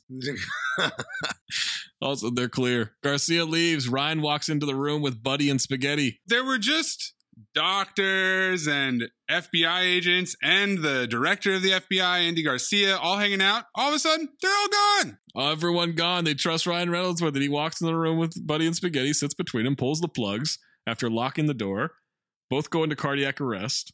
He pulls his gun out, unclips it, sets it down, pulls his badge out, puts it next to it. They're banging on the door. They're trying to break the safety glass. A lone tear streams down Reynolds' face. There are no other ways into this. How's that design work? Roll credits. That's it. That's the movie. Jesus Christ. Don't forget the common credit song, Play Your Cards Right, which includes the lyric, Jesus Christ. Make him strip like poker, poke a mag in his face. You tried to smoke my ace, you know the stakes is high like the ace is. Kind of said it. Trivia. All the conversations by Carruthers and Messner in the surveillance van were improvised. Whoa. About the grandma pissing on him? The shot with Ben Affleck in the bar where he sinks the 8-ball and continues with his monologue took over 20 shots, mainly because Affleck couldn't make the shot. When he finally did make it, he couldn't say his lines because he was laughing so hard about finally making it. Apparently, Ben Affleck never learned how to play pool. I can't believe that. After filming their scene together, Ben Affleck remarked to Joe Carnahan about Chris Pine. If I could take 10% of what I'm going to make in my career and bet on anybody, I'd bet on that kid. Carnahan needed to fill the role of a speed freak neo-Nazi when he fired Michael Shannon for being rude to a costume designer, and within 10 seconds of Chris Pine's audition, Carnahan was sold. I mean, Michael Shannon would have been a great casting call in that role. That would have been really good, yeah. Michael Shannon and Kevin Durant as brothers. Woo! I'm in on that. I'll take that backstory. Also, the scene that Ben Affleck was talking about is the scene where he lies there unconscious and dead as Chris Pine plays with his face. And he's like, yep, this kid's got talent. Yeah, but did you see his eyes? My God. I'm telling you, those eyes, deeper than the bluest. Yeah, Ian Carmel is a good-looking man. You're right. I was at Ian's this last weekend for the Oscars for a little bit. One, Ian looks fantastic. Like, he's lost so much weight. He's in such good shape. Like, he looks fantastic. Two, he has this mustache, you know? Yeah. Ian's starting to look like a young Burt Reynolds. We had him on Haber Show, and we asked him because so much of Ian's stand-up content or material was based about him being fat.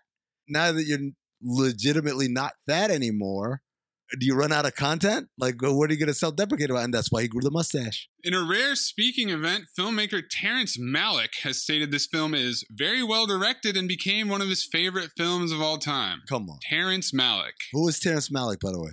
Is it Rami Malek's brother? Tree of Life. Wendy Malick? Badlands. Really well-respected artistic filmmaker. No. I don't respect him. Joe Carnahan said on the commentary that the exposition scene between Andy Garcia and Ryan Reynolds worked well due to Garcia and Reynolds having a natural aggression, but not animosity. And to that I say, which one? Which exposition scene? Straight up. The movie? What story? What story? What story? What are you talking about? The tattoo on Darwin Tremor's forearm is the first verse of Mein Kampf by Adolf Hitler. Rockney's Plumbing, the van that Laszlo jumps on in the movie, is named after Joe Carnahan's son, Rockney, and Maile's, M-A-I-L-E's restaurant, where the Tremor brothers have a shootout, is named after his daughter, Maile. Or Maile? Daughter's name. I don't know. So his kids are named Rockney and Maile? I guess. Maybe he is a carny after all. The FBI helicopter's registration number is N350SC. Same helicopter that delivered Nelly Furtado to the rooftop in her video Say It Right. Oh. In the high, say it home, say it high. Oh, you don't need nothing at all but me. What? Oh, Did he just come there between verses? That was the Timbaland part.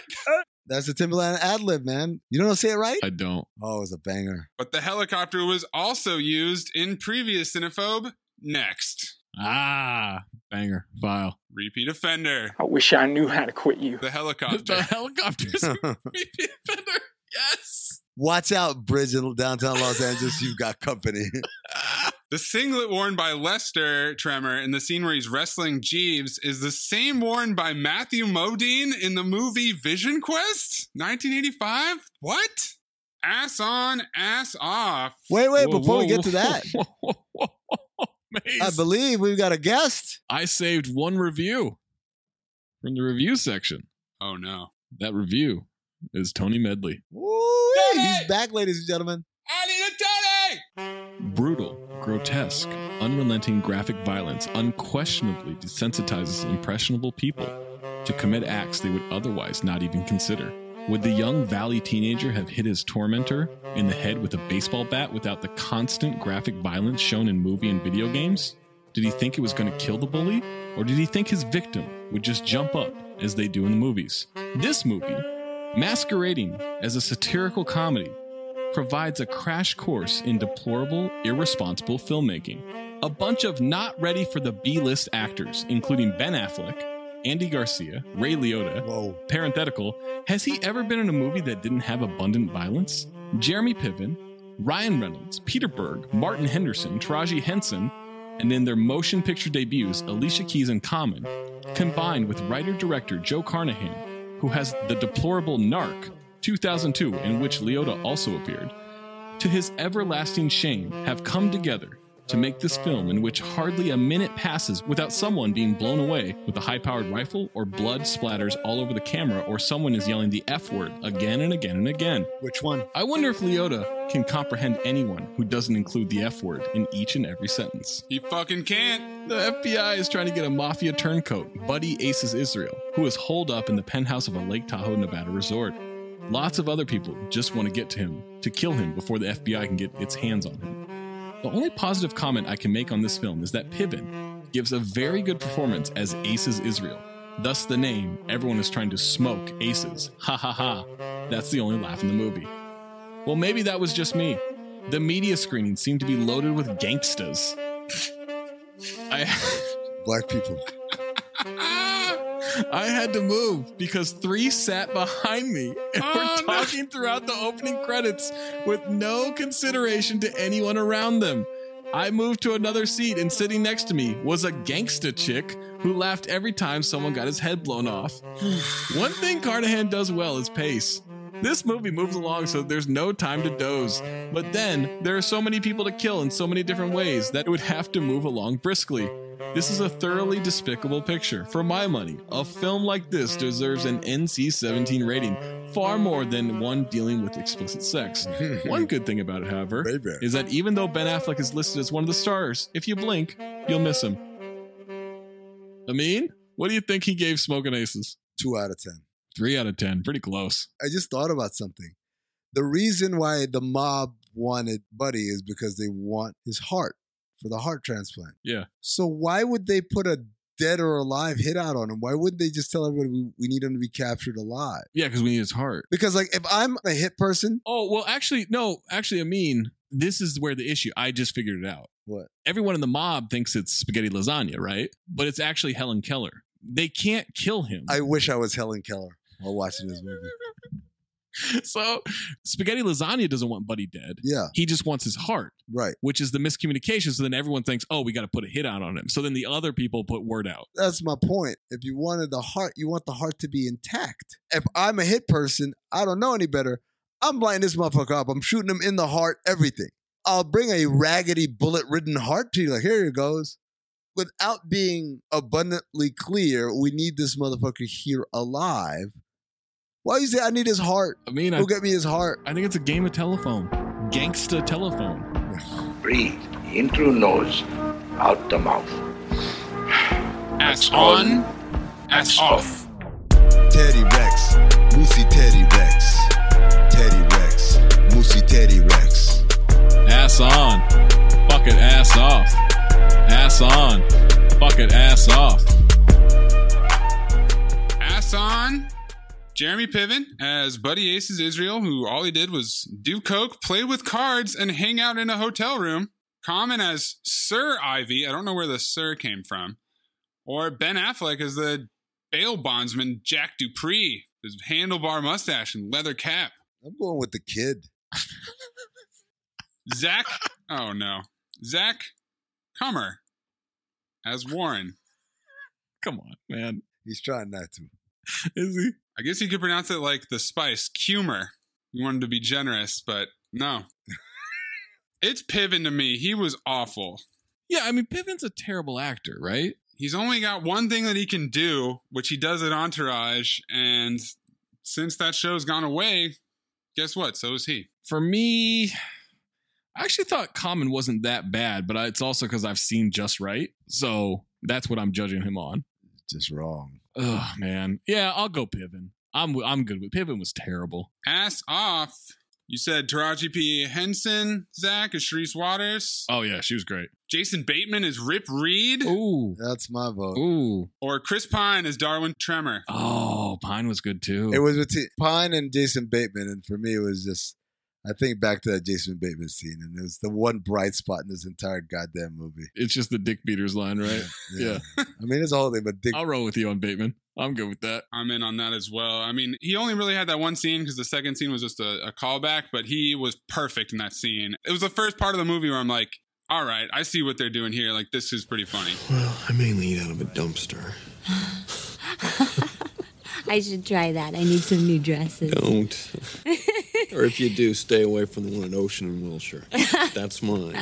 Seriously. Stay out of it. Golden Dumpster nominees, the 4x100 meter exposition relay, Chris Pine talking to Ben Affleck's dead body and holding his eyes open and making him smile, the comedic stylings of Karate Kid and Nana, the Tremors. I would watch a Tremors prequel. I was into what they were doing, but then they come out of the elevator and basically get killed immediately. And then Common and Alicia Keys falling in love? Ooh. Amin? My man ad-libbing his entire speaking role to Hugo, or to Fugo, I should say. Oh, Beanie? Yeah. Mayes? While I will think back on this movie and remember that elevator scene, which I am going to choose Chris Pine holding Ben Affleck's eyes open and making him smile. Dick beaters. My Golden Dumpster is dick beaters. Oh, your Golden Dumpster. Got it. All right, Maze. You picked it, motherfucker. Phobe or file? I had never seen this movie. I remember when it came out. I remember the vibe from it, and I just wasn't really that interested. I picked this for Ben Affleck month, blind. Real blind. Unknowing that Ben Affleck would get murdered after basically just giving a bunch of exposition and being a down on his luck bail bondsman. Was he down on his luck? Wasn't he? Welcome to Cinephobe. I could see how if you watch this movie without having to take notes, it would be better. Because all they do for the beginning is just give exposition and repeat exposition and do flashbacks. The pace is there, but it is so repetitive. The Helen Keller reveal was so heavy-handed. When we finally get to the action, the tremors go down in 10 seconds flat. The only person who really messes shit up is Common. I wanted more out of it. It's a phobe. Amin? Like Mayes, I remember this movie when it came out, but I never saw it. I thought it was going to be a run-of-the-mill kind of action movie. I was shocked. What started as a throwaway joke, just because they had a title card, an exposition film, I was waiting for when you guys say, yeah, but Star Wars does that shit too. And I'm like, all right, okay. I just thought I'd have a little fun with it. And then to find out that this movie is literally nonstop wall-to-wall exposition was just a shock. The fact that Ben Affleck appeared in like 2 scenes and dies, and most of his dialogue is during Affleck month, no less, is exposition. That was a shock. The fact that the twist was just as bad as it was a shock. The fact that Ryan Reynolds and his gang shot back out of a window blindly, just into space. Threw his gun. Oh, that should have been a Golden Dumpster nominee. Ryan Reynolds throwing his gun. Did someone on the street get hit in the head by a gun that fell from the fucking penthouse level and die? This movie was, in a word, atrocious. And if you're right, Zach, that there were listeners of our podcast who actually thought this movie was good, then you guys need to stop listening to the podcast. Welcome to Cinephobe.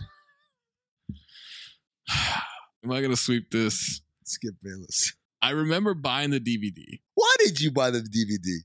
That's a great opening question. That was back in the day where you were just buying DVDs constantly. I know I saw the movie. I know I saw the movie in the theater. Dung, dung, dung, dung, dung, dung, dung, dung, dung. That was back in the day. Zach's got his hair super gelled. He's wearing a suit, like a brown suit. Wearing a zoot suit. Yeah, but it's got like a wife beater underneath. He's not actually have a shirt on. He's got a cigarette. He's like, baby, darling, baby. Are you just turning me into Gotti? Casino. I'm thinking about Casino. It was a different time. If we wanted DVDs, we bought them. There were no rules to this shit. I know I saw the movie in the theater, and then worse, I liked it enough to buy the DVD when it came out. Look, I had less discerning taste back then, I didn't know what was good and what was bad. Okay. I just knew if it had people I liked, I was going to support it. I remember there being so much more action in this movie than there actually is. And maybe I'm warped by this podcast pointing out exposition after exposition, but this is a phobe. This is just not a good movie. It's boring. That's the thing. It's boring. Apparently not to 2007 Zach. Oh, 2007 Zach? You kidding me? Bang, bang, bang, That's bang, back bang, when I bang, was bang. buying The Wash and Soul Plane. $20 a pop on DVD. Jesus Christ. Sight unseen. What were you doing for a living? I was working at the mall. At Oakley. Back then. Spending that Oakley money. What year was this? This was 2006. Yeah, I was making that Oakley money, man. Dang, dang, dang, dang, dang, dang, dang. We wore sunglasses whenever we wanted because we got them for 75% off or for free if they fell off the back of the truck, if you know what I mean. Those other schlubs who worked their 9 to 5s trying to afford a good pair of wraparound sunglasses, they were nobodies to us. Not me. I was working 1 to 9:30. 9's when the mall closed. You had to make your way to Johnny Rockets to put in an order by 8:40. Or you didn't get fed that night. Is that real? Oh, yeah, absolutely, man. I ate at Johnny Rockets one time in my life. Oh, my God. I was a scout. I was in Philadelphia. I was trying to get food, and everywhere was cash only. All I have is my card. And so the only establishment that took credit cards was Johnny Rockets. And I was like, you know what? I've seen these all the time. Yeah. I'm excited about this. Like this little 50s experience, whatever. That shit was so expensive. And so trash. I was so goddamn mad. So here's the reason that Johnny Rockets was a staple is because, one, in the mall, the food court was on the other end of the mall. from the Oakley store. And Johnny Rockets was right around the corner of the hallway. So when you walked in, there was not Auntie N's, but what's the other? Orange Julius? Well, there was an Orange Julius, but no, there was another one.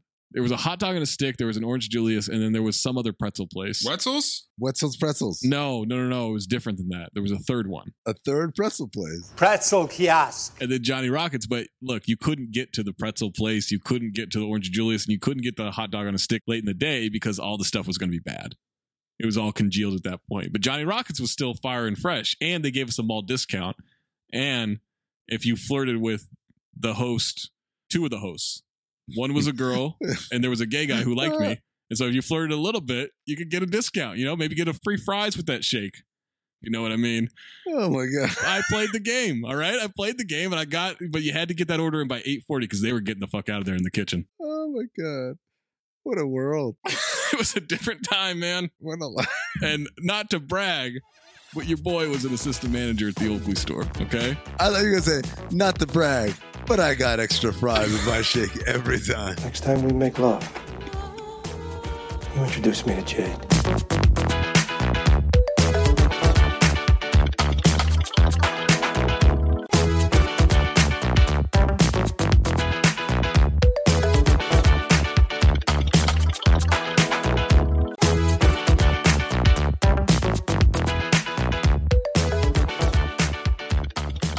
Who's going next? Amin, you want to go next? I'm going with Armageddon. Oh! Yeah. It's 2.5 hours. I don't. Really? Yes. Oh, no, hold on. No, no. In that case, hold on. No, lock it in. Affleck. Clearly the running time didn't have a deep impact on your memory. Let's face it, you're tired, you're stressed, you don't want to come up with a whole ass dinner plan on your own, and ordering out, going to a restaurant at this point, it's just too expensive. So let HelloFresh take care of your meal because they cut out the stressful meal planning and the grocery store trips so you can enjoy cooking and get dinner on the table in about 30 minutes or less. That's right. Not only is it going to be relatively quick for you, right? Under 30 minutes, you're going to have a nice meal that is really well done because you can't mess it up. It's so easy to do, and yet it tastes so good for you. But at the same time, the value, according to a Zagat dining survey, HelloFresh is 28% cheaper than shopping at your local grocery store and 72% cheaper. That's right, 72% cheaper than going to a restaurant. And you don't even have to sacrifice the quality of the meal. It's gonna be great. Sometimes I like to cook with my girlfriend. Sometimes I like just to cook on my own, but I always like to cook good food. And here's the thing, it's got all the prep work done for you. You just start doing the ingredients, you follow the instructions, and within 30 minutes, you got a nice hot meal. How do you get that, you ask? Let me tell you, you cinephobiacs, you're going to go to HelloFresh.com/dings12 and use the codes DINGS, DINGS12 for 12 free meals, including free shipping. That's right. HelloFresh.com/dings12. Use the code DINGS12 for 12 free meals, including free shipping. It is the best way for you to go prepare your dinner, impress your significant other, impress your kids, impress yourself with what you can do in under 30 minutes with HelloFresh. It's America's #1 meal kit.